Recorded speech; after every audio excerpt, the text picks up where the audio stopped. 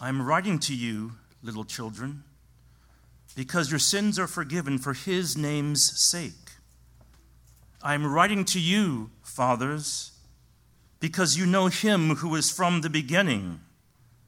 I'm writing to you, young men, because you have overcome the evil one. I write to you, children, because you know the Father. I write to you, fathers, because you know him who is from the beginning. I write to you, young men, because you are strong, and the word of God abides in you, and you have overcome the evil one. This is the word of the Lord. Amen. You may be seated.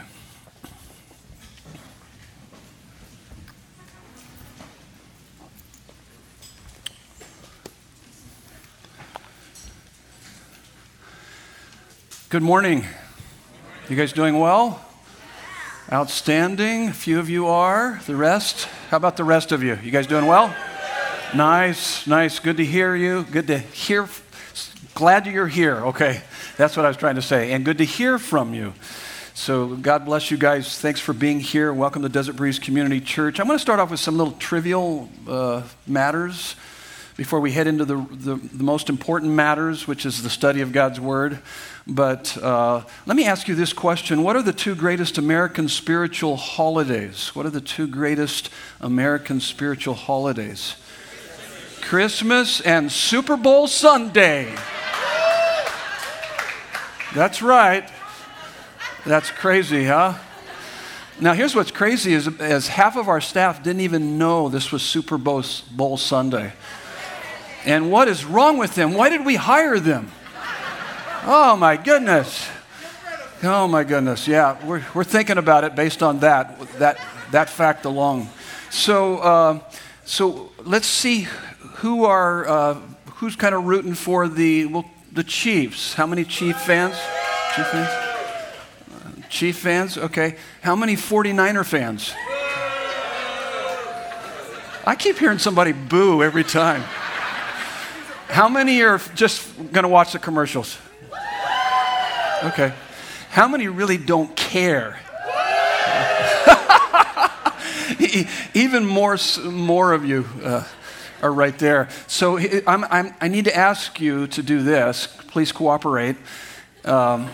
We need the Chief fans to exit from this door and go out to the back. And the 49er fans will be out to the front. I don't want any fist fights, okay? No fist fights. My wife has been trying to convert me over to being a Chief fan. But I tend to be more West Coast. So, I think she's got a hold of my heart, so maybe I will, okay? I'm not sure. But it'll be a fun game. So let's get to more serious stuff here, okay? The most important stuff is God's Word. Let me start off with a story here. When it comes to spiritual maturity, and by the way, let me just say that we've been working our way through 1 John, and the title of this series has been Know That You Know God. And to know that you know God is heaven on earth. There's nothing quite like that. And as we've been working our way through 1 John, we come now to the fourth of the conditions for intimacy with God, and that's grow in maturity. And if you have your Bibles, turn to 1 John chapter 2. We'll be looking at verses 12 through 14. Those were the verses that were just read. But let me begin with a story here that when I think of spiritual maturity, this story always comes to mind. A school administrator was wanting to hire a principal, and two candidates applied for the position. They were both teachers, and one had 10 years experience, the other had 20 years experience. And so he promoted the one with the 10 years experience over the one with 20 years experience, and the one with 20 years experience was outraged. Came to talk to the administrator, and she complained about how she had 20 years experience, and why would you hire somebody with only 10 years experience over and above her? And the administrator looked her in the eyes and said, well, that's where you're wrong. They really do have 10 years experience. You only have 1 year experience repeated 20 times. 20 times. You haven't grown beyond your first year. So my question for you, have you grown beyond your first year in Christianity? We're going to find out here in a little bit, because we're going to look at the stages of spiritual maturity. And so grab your notes there. Look at the top of your notes here. This is part of the intro. Maturity isn't, let's define what maturity isn't, and then we'll talk about what maturity is. And then we'll walk through the stages of spiritual growth. But maturity isn't age. You can grow old without growing up. You guys know what I mean? You know a few folks? Yes. Okay, yep. Don't point them out in here, though. Okay, so you can grow old without growing up. It's not age. It's not appearance. You can look old and not be mature. It's not activity. You can be very busy doing a lot of great things and not be mature. It's not achievements. You can build a mega church or a Fortune 500 company and not be mature. It's not academics. You can be highly educated and know a lot about the Bible and not be mature. What is spiritual maturity? It's the next point there on your notes there. Next thought. Maturity is becoming more and more like Christ in character and conduct. I gave you a couple of verses. Those are just 2 verses of many verses in the Bible that talk about this Christ-likeness. And believe me, this is the sweet spot of the Christian life. This is where you want to be, more and more like Christ Jesus. That's the fullness of life that he offers us. There's no better life than that sweet spot of becoming more and more like Jesus. And so nothing can cause problems in your life like immaturity. How you respond to the trials and temptations reveals your maturity or immaturity. So whatever you're facing in life, it's going to reveal, are you mature or immature in your response? And our response to our problems can make the problem either better or worse. And that all has to do with either we're mature or we're immature. And so we started off a few weeks ago at the very first of the year as we started working through 1 John, and we talked about fellowship with God and joy. The greatest gift of the gospel is God. It's intimacy with him. And that was the foundation we started with, and then we began to build on that foundation with conditions for fellowship. These are signs that you really do have an intimate relationship with God. And we looked at walking in the light, embracing your advocate, love one another. We talked about that last week, and now we come to grow in maturity. So what are the stages of spiritual growth? What's interesting here is that John talks 2 times about each of the 3 stages of spiritual growth. I don't know if you noticed that as we were working through that text, as that text was being read. And so you can see on your notes, I've got 3 stages. The first stage is childhood. We'll talk about that, what that looks like. And then adolescence would be the next stage. And then the third stage would be adulthood. So childhood, adolescence, adulthood. I had someone last night come up to me and say, there's a 4th stage, it's called senility. It's where you forget everything you've ever learned, okay? And that's not part of the list here, okay? And so childhood, adolescence, adulthood. Let's start with childhood. 1 John chapter 2, verse 12. Listen to what it says. I am writing to you, little children, because your sins are forgiven for his name's sake. And then jump ahead to verse 13c. So he's kind of repeating it, but he's adding to that. I write to you, children, because you know the Father. Because you know the Father. And what is he saying? That in Christ you are no longer condemned. There is therefore now no condemnation for those that are in Christ Jesus. Doesn't matter what you did in the past, and even what you're maybe currently struggling with. He forgives us of all of our sins, past, present, future. And he forgives us. We're forgiven. The slate is clean. We stand before God perfectly righteous. And he also wants them to understand, too, that you are not an orphan anymore. You have a Father who loves you, adores you, is taking care of you. And to those who are young in the faith, he reminds them of the things that we so easily forget, that our sins are forgiven. We don't have to earn our acceptance with God, and we can cease striving to do so. But he also makes very clear that we are no longer futureless, fatherless orphans. Everybody apart from Christ is a futureless, fatherless orphan. He says, you're no longer in that category. And in fact, I think he really wants us to understand, anytime I look at this idea of God being our Father, I always go back to me being a father and a grandfather. And I think of this, that there's no father or grandfather on earth that wants the very best for their child as much as your Father in heaven wants for you. That's amazing. That thought alone will get you through anything. That being forgiven, having God as your Father. In fact, the Bible uses really intimate language when it refers to God as our Father. He's our Abba Father, Daddy. It was the first words uttered from little Hebrew kids as they were speaking that language. It was Abba. It's an intimacy with God. Abba Father.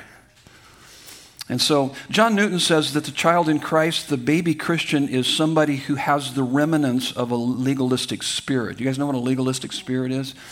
It's works righteousness, feeling like I've got to earn this right standing with God, this right position with God. And children tend to think that they're standing before God, and His love for them fluctuates based on their performance. But this position that he's talking about here is not achieved, but received by grace through faith in Christ. You could never achieve it, but you can receive it by grace through faith in Him. And it's not, and by the way, it says for His name's sake. What does that mean? For His name's sake. You've been forgiven for His name's sake. Because it's not based on what you do, it's based on what has already been done for you. It's been done. You have access into the throne room of God. You have a daddy in heaven who loves you and is watching over you and protecting you and providing for you. You can take that to the bank because it's a done deal. Enter into it, experience it, enjoy it. That's really, really important to understand. Romans 5:1, I love this verse. Therefore, since we have been justified by faith, we have peace with God through our Lord Jesus Christ. And this is what I've learned in my own life, that so we've been justified by faith. We put our faith in Jesus. We're justified. We stand completely righteous before God. And I have peace with God. Otherwise, I'm an adversary of God. And so, but now I have peace with God. And having this peace with God, this is how I know that I'm living out the reality of this peace with God, is that I have a peace in my heart regardless of what I'm facing that goes beyond my understanding. See, to the degree you understand you have peace with God, He's forgiven you, He's your Father, you have access to the throne room of God, is to the degree you're going to have a peace. You're going to have a serenity. You're going to go, God's got me covered. My Father's going to take care of me. He loves me. He adores me. And so it begins to be seen in our life through this peace that guards our hearts and minds through Christ Jesus. So let me give you some characteristics of immature Christians. And these are those that struggle with their position. They don't know their sins are forgiven and they have a Father in heaven. And so there's quite a list here. And so I've got three points, but on each of these points it's loaded. And so children are unstable, self-centered, easily distracted, and gullible. And cults thrive and false teachers get wealthy from unstable and gullible immature Christians. Immature Christians tend to be attracted to consumer or moralistic or pragmatistic churches. So consumer, moralistic, pragmatist is really important. How-to, self-help is what I mean by that. And as opposed to a church that is gospel-centered and Christ-centered. And it's focused more on what has been done versus what we do. Now, there's things that we do, but it's what has been done that changes what we do. But there's a lot of churches that would preach more about doing, about what you need to do, and it becomes more self-help and how-to and more consumer. And these are churches that have a low view of God and a high view of man. It's all about focused on you. And therefore, newborn Christians especially need guidance and discipleship. Listen to what it says in 2 Timothy 4:3-4. For the time is coming When people will not endure sound teaching, but having itching ears, they will accumulate for themselves teachers to suit their passions, their own passions. There's that self-centeredness. So there's churches out there that will actually promote your self-centeredness. So they suit their own passions rather than a God-centeredness, to where God becomes really big in your view and you go, oh, wow. There's a sense of awe and wonder. And so there's a time coming when people will not endure sound teaching, but having itching ears, they will accumulate for themselves teachers to suit their own passions and will turn away from listening to the truth and wander off into myths. Here's the next one. Children are sensitive to criticism, insecure about what others think about them, reluctant to repent. In other words, they have a hard time taking responsibility and owning up to their mistakes. They're overwhelmed by failure and perpetually question God's love and care for them. So they're sensitive and insecure because they don't fully understand their position in Christ. They're overwhelmed by failure because they are working for their identity rather than from their identity. And they're perpetually questioning God's love because they don't live by faith. They live by sight. They live by their feelings. Ephesians 4:14, in the context, he's talking about us becoming more like Christ, which is maturity, that we would grow more and more into Christ, becoming more like him.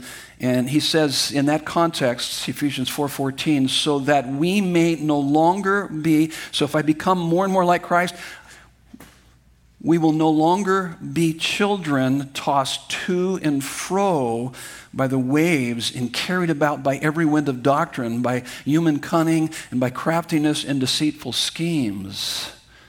You're going to be like chaff blown here and there. There's no stability in your life if you stay there. And here's the next one. Children intellectually have Christ as their Savior and Lord, but functionally, someone or something else is at the center of their lives, and therefore they have extreme highs and lows emotionally. And so it's one thing to know Christ, he's your Savior and Lord, intellectually, but we're talking functionally, experientially, that he's really, really at the center of your life. And because he's not at the center of our lives, oftentimes it creates extreme highs and lows emotionally, depending on how their career is going or whether certain people like them or approve of them or notice them. They're just riding a roller coaster. Now, the best commentary for Scripture is what? Anybody? It's Scripture. It's always Scripture. So if you want to know a little bit more about a particular topic, you need to look for it in Scripture, someplace else that talks about that. And it gives you a better understanding. Here's some great verses that are good cross-references. 1 Corinthians 3, 1 through 4. I'm going to walk through these verses because I think it helps us to understand a little bit more of this childhood. And he says, but I, brothers, could not address you as spiritual people, but as people in the flesh, of the flesh. And then he defines what he's talking about. As infants in Christ. You're still children. And he makes this distinction between the spirit and the flesh. The spirit is being led by Christ, obviously Christ-centered, and the flesh is being led by your own sinful nature, your self-centeredness. And all of us kind of live in our life in one or the other or go back and forth between the two. But when we're living in the flesh, he's just saying, you're immature. You're not going to be responding to life circumstances the way you need to respond. And he says, as infants in Christ, you are infants in Christ. And he goes on, he says, I fed you with milk, not solid food. So we'll look at that. What does that mean? What's solid food? What's milk? And for you were not ready for it. So I fed you with milk, not solid food, for you were not ready for it. And even now, you are not yet ready, for you are still of the flesh. You're still immature. And then he kind of defines a little bit more of what that looks like if you're immature. He says, for while there is jealousy and strife among you, are you not of the flesh, behaving only in a human way? And so he says, you're immature because there's jealousy and strife among you. And then verse 4, he says, for when one says, I follow Paul, another, I follow Apollos, are you not being merely human? Aren't you immature? Don't you understand this? You're walking in the flesh. You're just like everybody else, driven and led by their sinful nature. So your jealousy and strife, is showing your immaturity, but your identity misplaced on following maybe denominations or churches or certain overemphasized doctrines like Calvinism or Arminianism, pushing to some extremes in either way, or celebrity pastors rather than following Christ. And you're not following Christ, so you have a party spirit that's showing your immaturity. So when people ask you, who are you?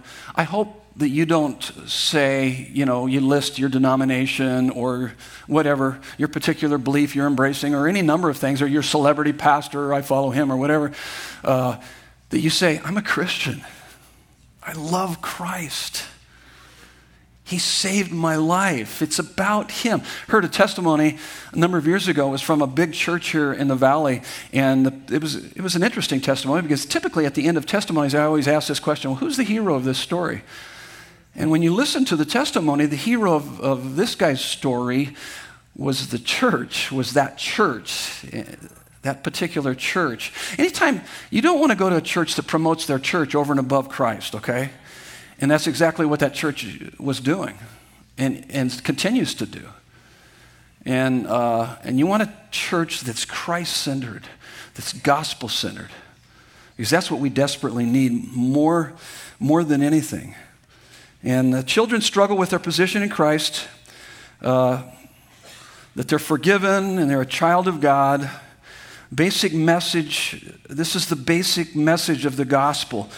Now, being able to articulate the gospel with accuracy is one thing, but having its truth captivate your soul is quite another. And so you're not going to move beyond childhood unless you can articulate the gospel, but more importantly, the gospel has a hold of your heart and life. By the way, there's a class this Wednesday, February the 5th, God's Plan for Humanity. You can sign up online, but that's exactly what that class is about. Learning how to articulate the gospel, but better yet, how to be captivated by the gospel and then being able to share that with others. I would encourage you to take that class. And so let's talk a little bit about the gospel. It's important to always remind ourselves of the gospel. The gospel is the good news that God has reconciled us to himself by sending his son to die in our place for our sins. And all who repent and believe in him have everlasting life. This is the life we all long for more than anything. And it's putting our faith in the person and work of Jesus Christ. And that's important. You need to be able to articulate that. Because oftentimes I'll ask people if they know the gospel, and they'll repeat maybe some of the benefits of the gospel. I'm forgiven. I'm a child of God. I've been adopted into his family. I've been reconciled. Well, those are all the benefits of the gospel. That's not the gospel. No, the gospel is what Christ has done, who Christ is and what he's done for us. So when you quote the gospel, when you're saying the gospel, that's what you need to say. You need to be able to articulate it. And better yet, it needs to captivate your heart. Otherwise, you're going to stay in childhood. So let's move from childhood now to adolescence.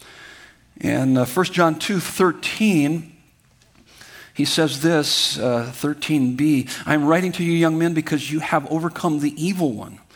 And then jump ahead to verse 14b, he says, I write to you, young men. He kind of elaborates on this point. I write to you, young men, because you are strong. Why are they strong? Because the word of God abides in you, and you have overcome the evil one. How do they overcome the evil one? Because God's word abides in them, and they are strong. That's what he's saying. So here's where you begin to grow up. You move out of spiritual babyhood and into adolescence. Adolescence is where God starts to call you to face things without the sense of his presence and his love. It's God saying to you, hey, it's time for you to cross the street by yourself. That's God speaking to us.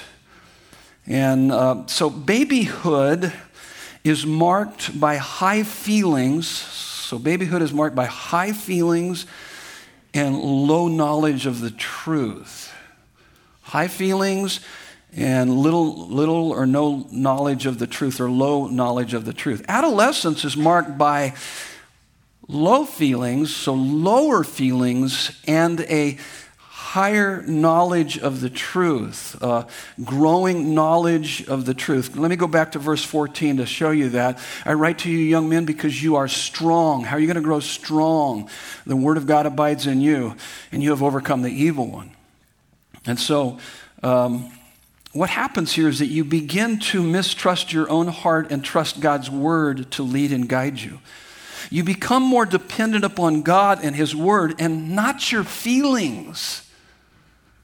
Your feelings aren't leading the way. It's the fact of God's word. That's adolescent. You begin to move into that.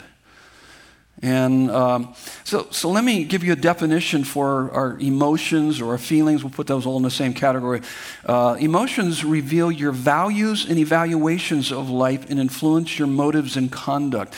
That's a definition by Brian Borkman from his book, Feelings and Faith. It's really a great book. I would encourage you to read that.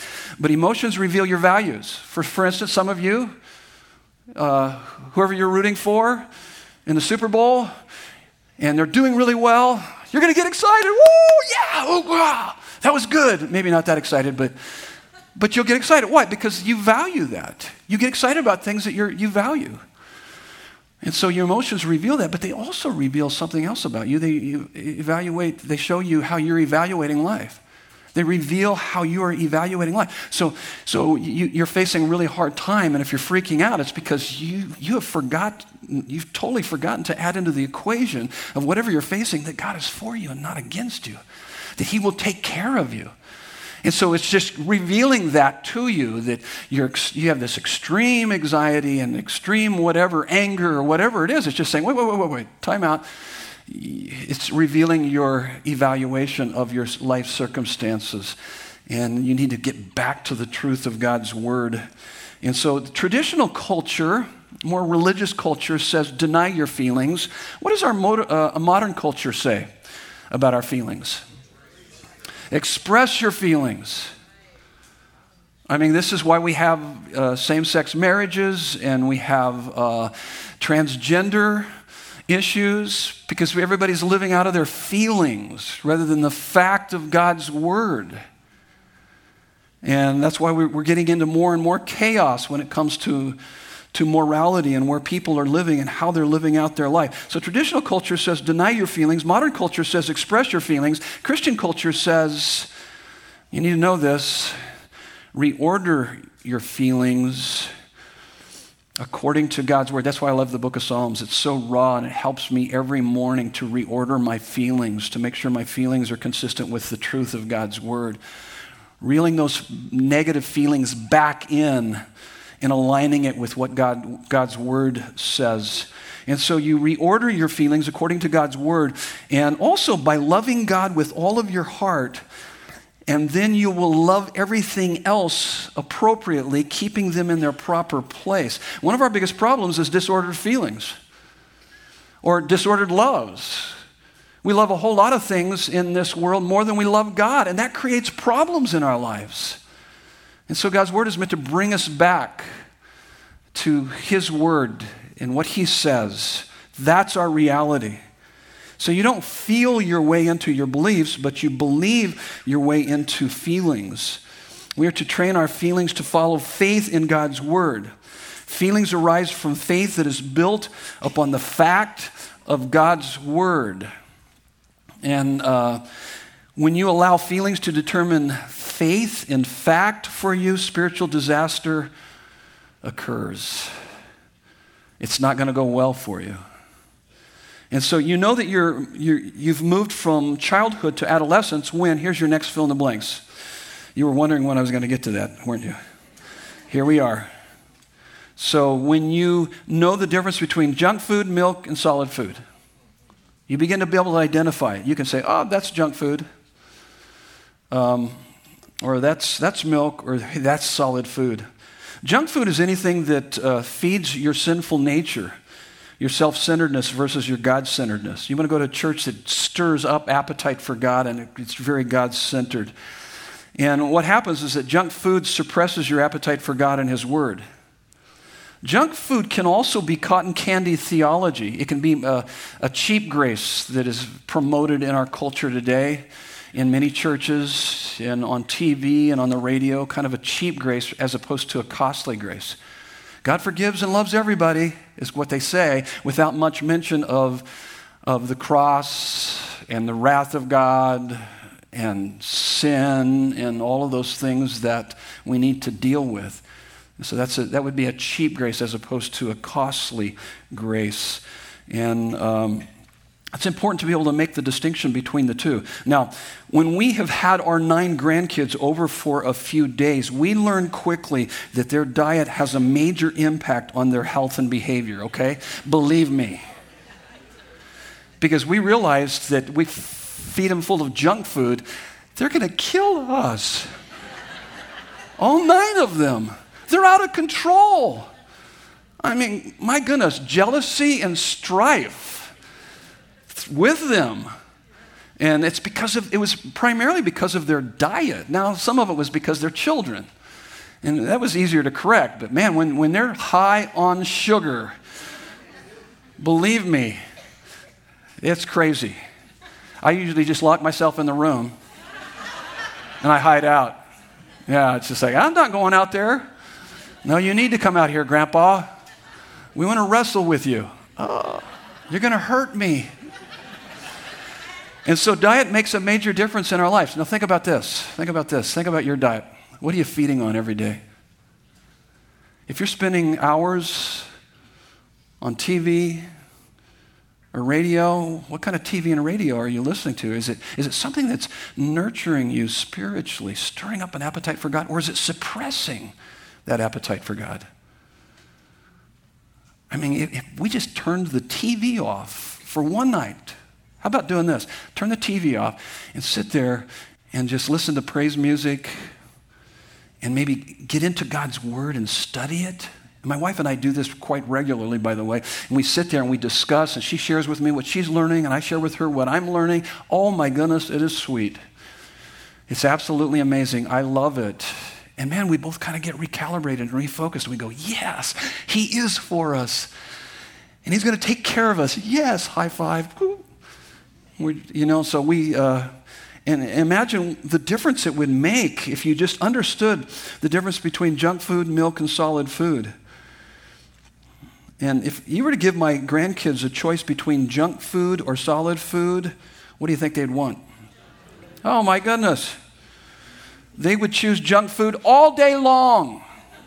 All day long. So we kind of change their diet. And once in a while, Grandpa will go out and buy donuts for them. And from time to time, we do give them a dessert after every meal. But they eat good food. They eat good food in there. And there's nothing wrong from time to time, but we've known, man, we got to watch that, what they're eating, because it makes a difference in their behavior, how they're behaving. And so it is true with you. Listen to what John Piper says. He puts it this way: if we don't feel strong desires for the manifestation of the glory of God, it is not because we have drunk deeply and are satisfied. It is because we have nibbled so long at the table of the world. Our soul is stuffed with small things, and there's no room for the great. If we are full of what the world offers, then perhaps a fast might express or even increase our soul's appetite for God. Like fasting the internet, your phone. Set your phone down. Quit surfing the internet. Quit doing all that. Spend time with Him. That's really, really important. And it will change you. It will absolutely change you. So let's talk about what is the difference between, so we've got that whole junk food down.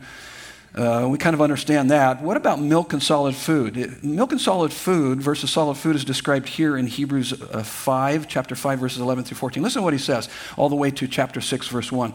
He says, about this we have much to say. And he's just shared with them some pretty deep theology. And he says, about this we have much to say, and it is hard to explain since you have become dull of hearing. What does that mean to be dull of hearing? It means you just come into church and check in the box. That's dull of hearing. You're wondering, when is this going to be over? You're looking at your clock. How long is this guy going to go? For a long time, okay? And so, or it's this. I've heard people say this. Oh, I've heard all that stuff before. Well, apparently you haven't really heard it, because you wouldn't be saying that. You'd be digging in. You'd be going, oh my goodness, this is so good. Because when God's speaking to you through his word, it doesn't matter who's up here. You just love him and you love his word, and you're going to dig in. You want to know him.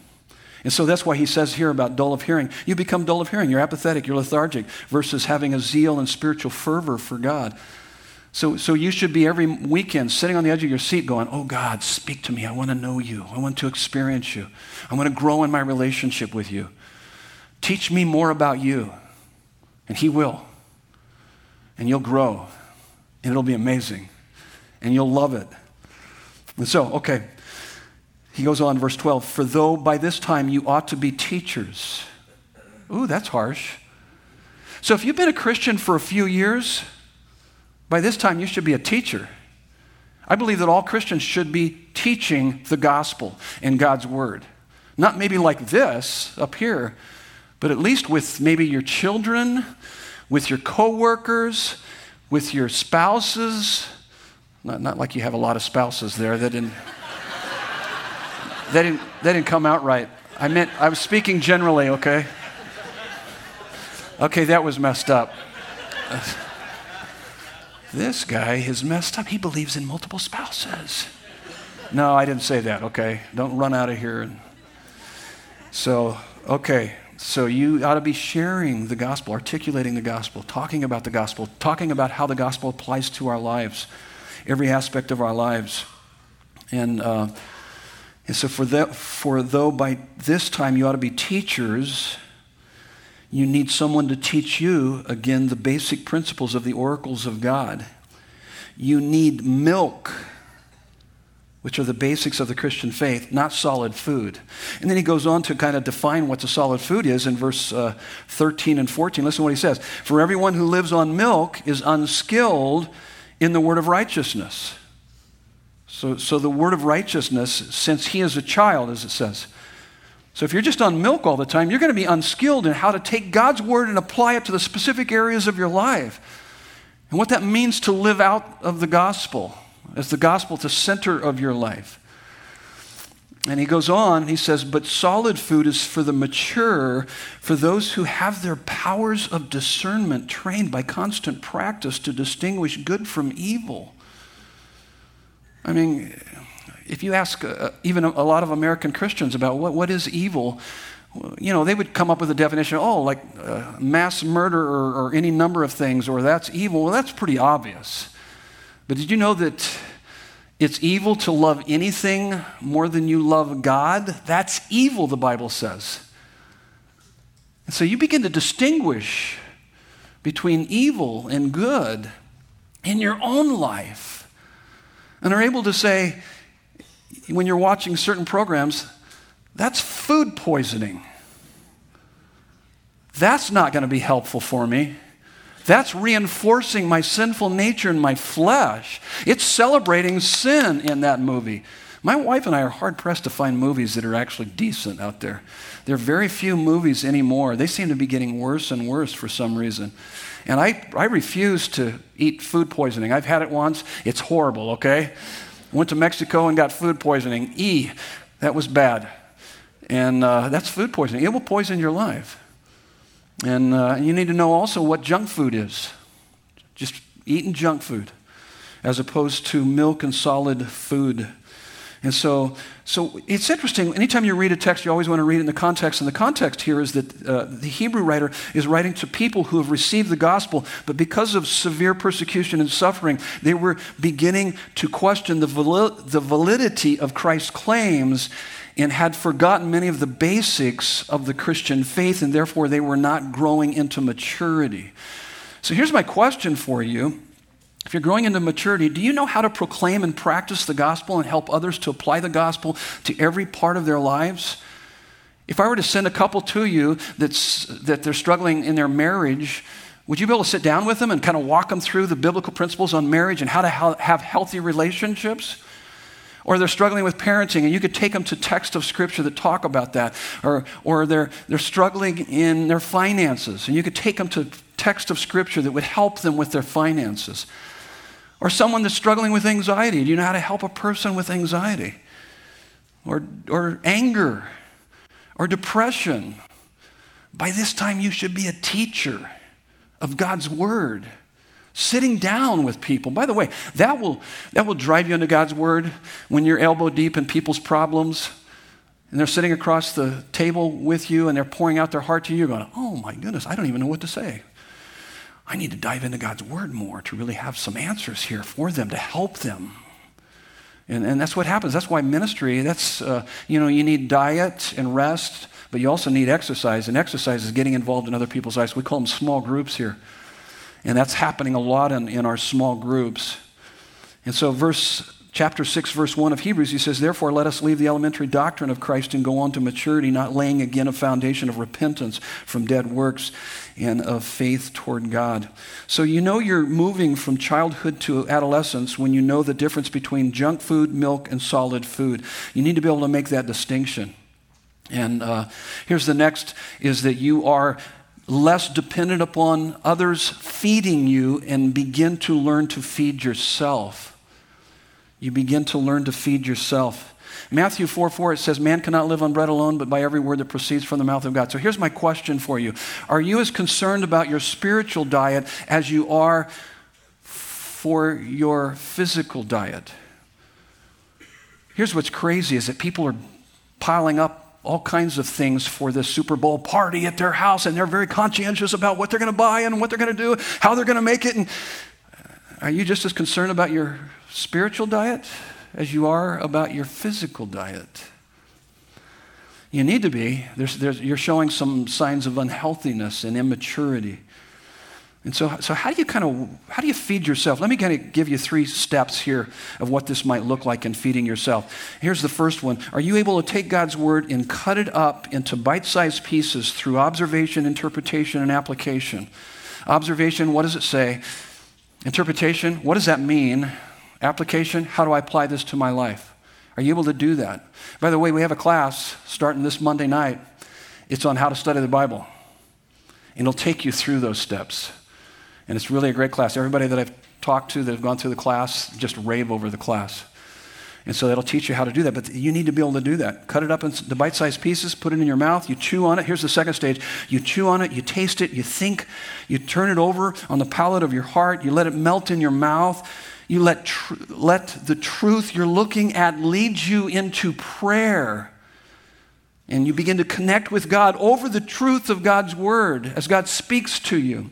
Third stage is that you swallow it and digest it, and it becomes a part of you. Applying it, you apply it, making it a part of the deep structures of your psyche, of your life.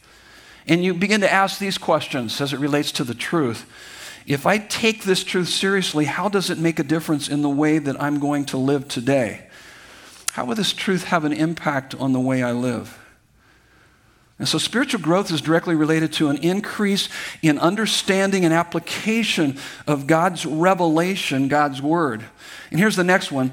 Our living by faith, and I'm defining it based on a definition by C.S. Lewis. I love his quote here.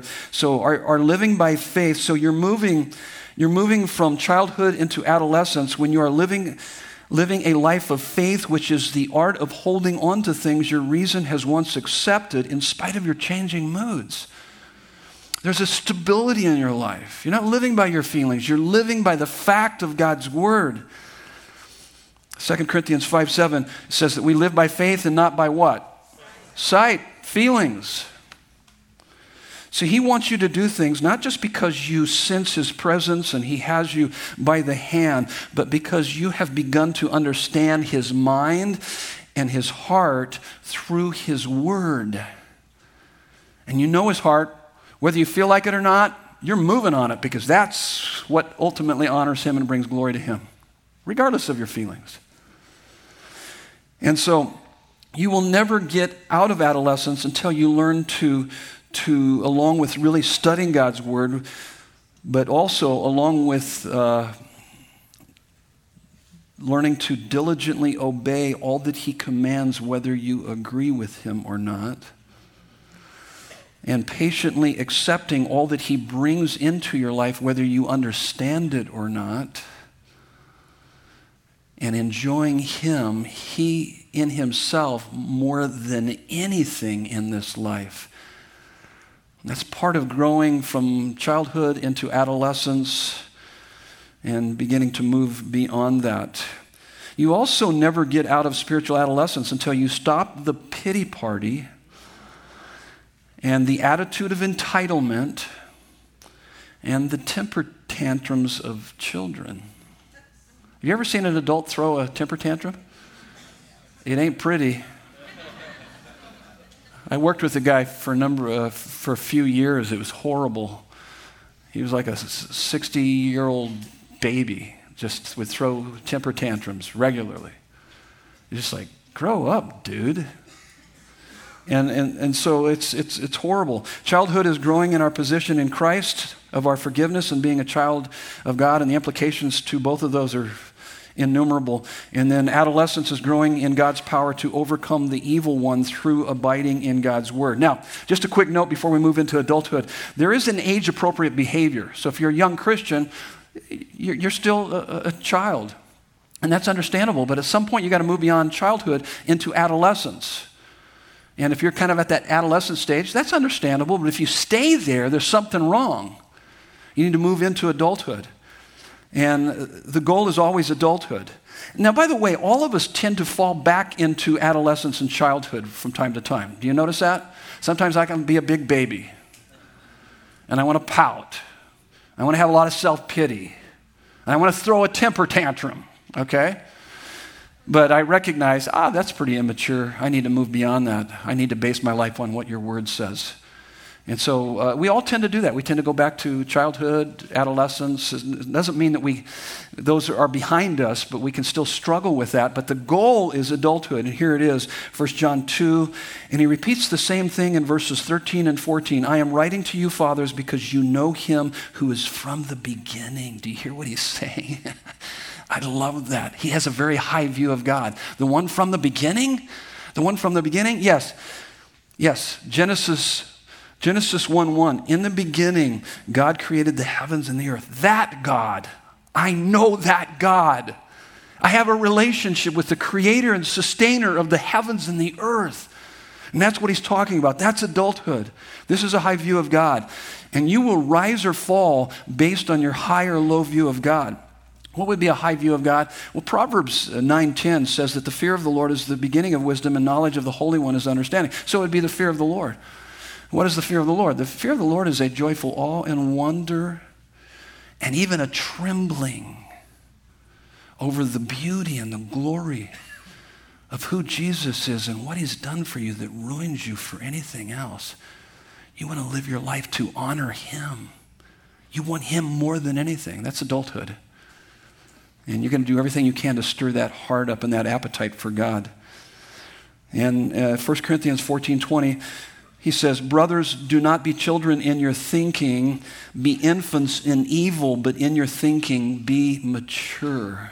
And this is thinking like an adult, that you have this very high view of God, low view of man, and that's important. So the advanced stage of Christianity is knowing God and really communing with him. That's your next fill in the blank. So what does that mean, adulthood? Knowing God and really communicating with him. John 17:3 says, this is eternal life, that we may know God and know his Son. It says, for this is eternal life, that we may know God and his Son, and as we live that out. The word know here in that verse is gnosko, and it means not just knowing about God, but truly knowing him. And not only that, as you know him, you're going to know the specific areas of your life where he is currently working, and you got to be able to articulate that. Say, hey, this is where I'm struggling, this is what's going on in my life. Unless, of course, you've got it all together. Anybody here like that? Okay, if you say, I got it all together, I really don't know what he's up to right now, then you need to understand what he's up to in your life. Do you have a relationship with him? Do you understand what that means? Well, guess what? He's going to be working on you because he loves you. He has your best interest at heart. No one loves you like he does. And so You're going to be aware of those areas. What makes a Christian is not that you know about God, but that you know him. 1 Corinthians 13:11, he said, when I was a child, I spoke like a child, I thought like a child, I reasoned like a child. When I became a man, I gave up childish ways. And so here's the next one, maintaining spiritual disciplines. This is adulthood, maintaining spiritual disciplines that don't just heat up in hardship, but are consistently fervent because you absolutely love the presence of God more than anything. So you begin to shift over to this idea that it's no longer about coming to him to get from him, but to be with him. That becomes the focus of your life. You begin to realize, it begins to dawn on you more and more that having God in your life is greater than you deserve and beyond what you ever dreamed. Oh my goodness, you want him. Romans 12:11 says, never be lacking in zeal, but keep your spiritual fervor serving the Lord. You need to do those things that stir up your heart for God. Embracing times, here's the next one. Adulthood is embracing times of intense wrestling with God for you and others' progress and joy in the faith. And so adulthood is getting on your knees and pouring out your heart to God, or pacing the floor late into the evening and pouring your heart out to him because you want him more than anything. And you're trying to overcome maybe some things in your life, or you're doing that for others. Listen to what Paul says, Galatians 4:19, my little children, for whom I am again in the anguish of childbirth until Christ is formed in you. Do you ever feel like that with your kids or your grandkids? Oh my goodness, I do. I pray for this congregation like that. I pray for my kids and my grandkids like that. Oh Lord, please save them, rescue them. Help them to know that your love is better than life. And so this wrestling is a little bit like Jacob wrestling with the angel. And he said, I will not let you go until you bless me. That's Genesis 32. Or like Exodus 33, like Moses who said to God, show us your glory. Here's what he was saying. We would rather wander around in the wilderness with your glory and presence rather than to go into the promised land without your glory and presence. We want you. Bring in all the suffering. It doesn't matter. If we've got you, we can face it. That's what he's saying. That's adulthood. That's what it means to be an adult. So if you can't tell me the last time that you sat down and prayed and felt you were actually talking with God, that he actually hears you and you felt his presence, you felt his love poured out into your heart, you poured yourself out to him, and you came out feeling that you know and are known by the only one in the universe that matters. If that isn't experienced by you from regularly, then you're missing out on the best part of the Christian life. Intimacy with God is life's most satisfying reality. And so where are you in these stages of spiritual growth? You ought to be able to identify where you are, where you struggle. And then maybe even what are your next steps so that you can begin to continue to grow in Christ. Next weekend, we'll finish up conditions for fellowship. We head into 2 conditions or cautions to fellowship. And the first one we'll look at next week, don't love the world, what that means to love the world more than we love God. 1 John 2:15 through 17. My wife and I will be up front here at the end of the service. And if you're new, we would love to meet you. Matt and Deborah Trusella, Matt, one of our elders, they'll be up here in the front also. If you need prayer for any reason, please come up and let them pray with you. And so let's pray. Would you bow your heads with me? Let's pray. So Father God, help us to grow in our position of being totally forgiven and your dearly loved children, giving us a solid foundation for our faith. And help us to grow in your power working in us to overcome the evil one by abiding in your word. And help us to grow in understanding the greatest gift of the gospel, which is you. Intimacy with you is life's most freeing and satisfying reality. Let us not focus on being like Jesus as much as we focus on being with him, which is the key to being like him. And as we mature, may we come alongside of others, helping them to grow in the grace and in the knowledge of Jesus Christ. We pray these things in Jesus' beautiful and powerful name. And everyone said, amen. Love you guys. God bless you.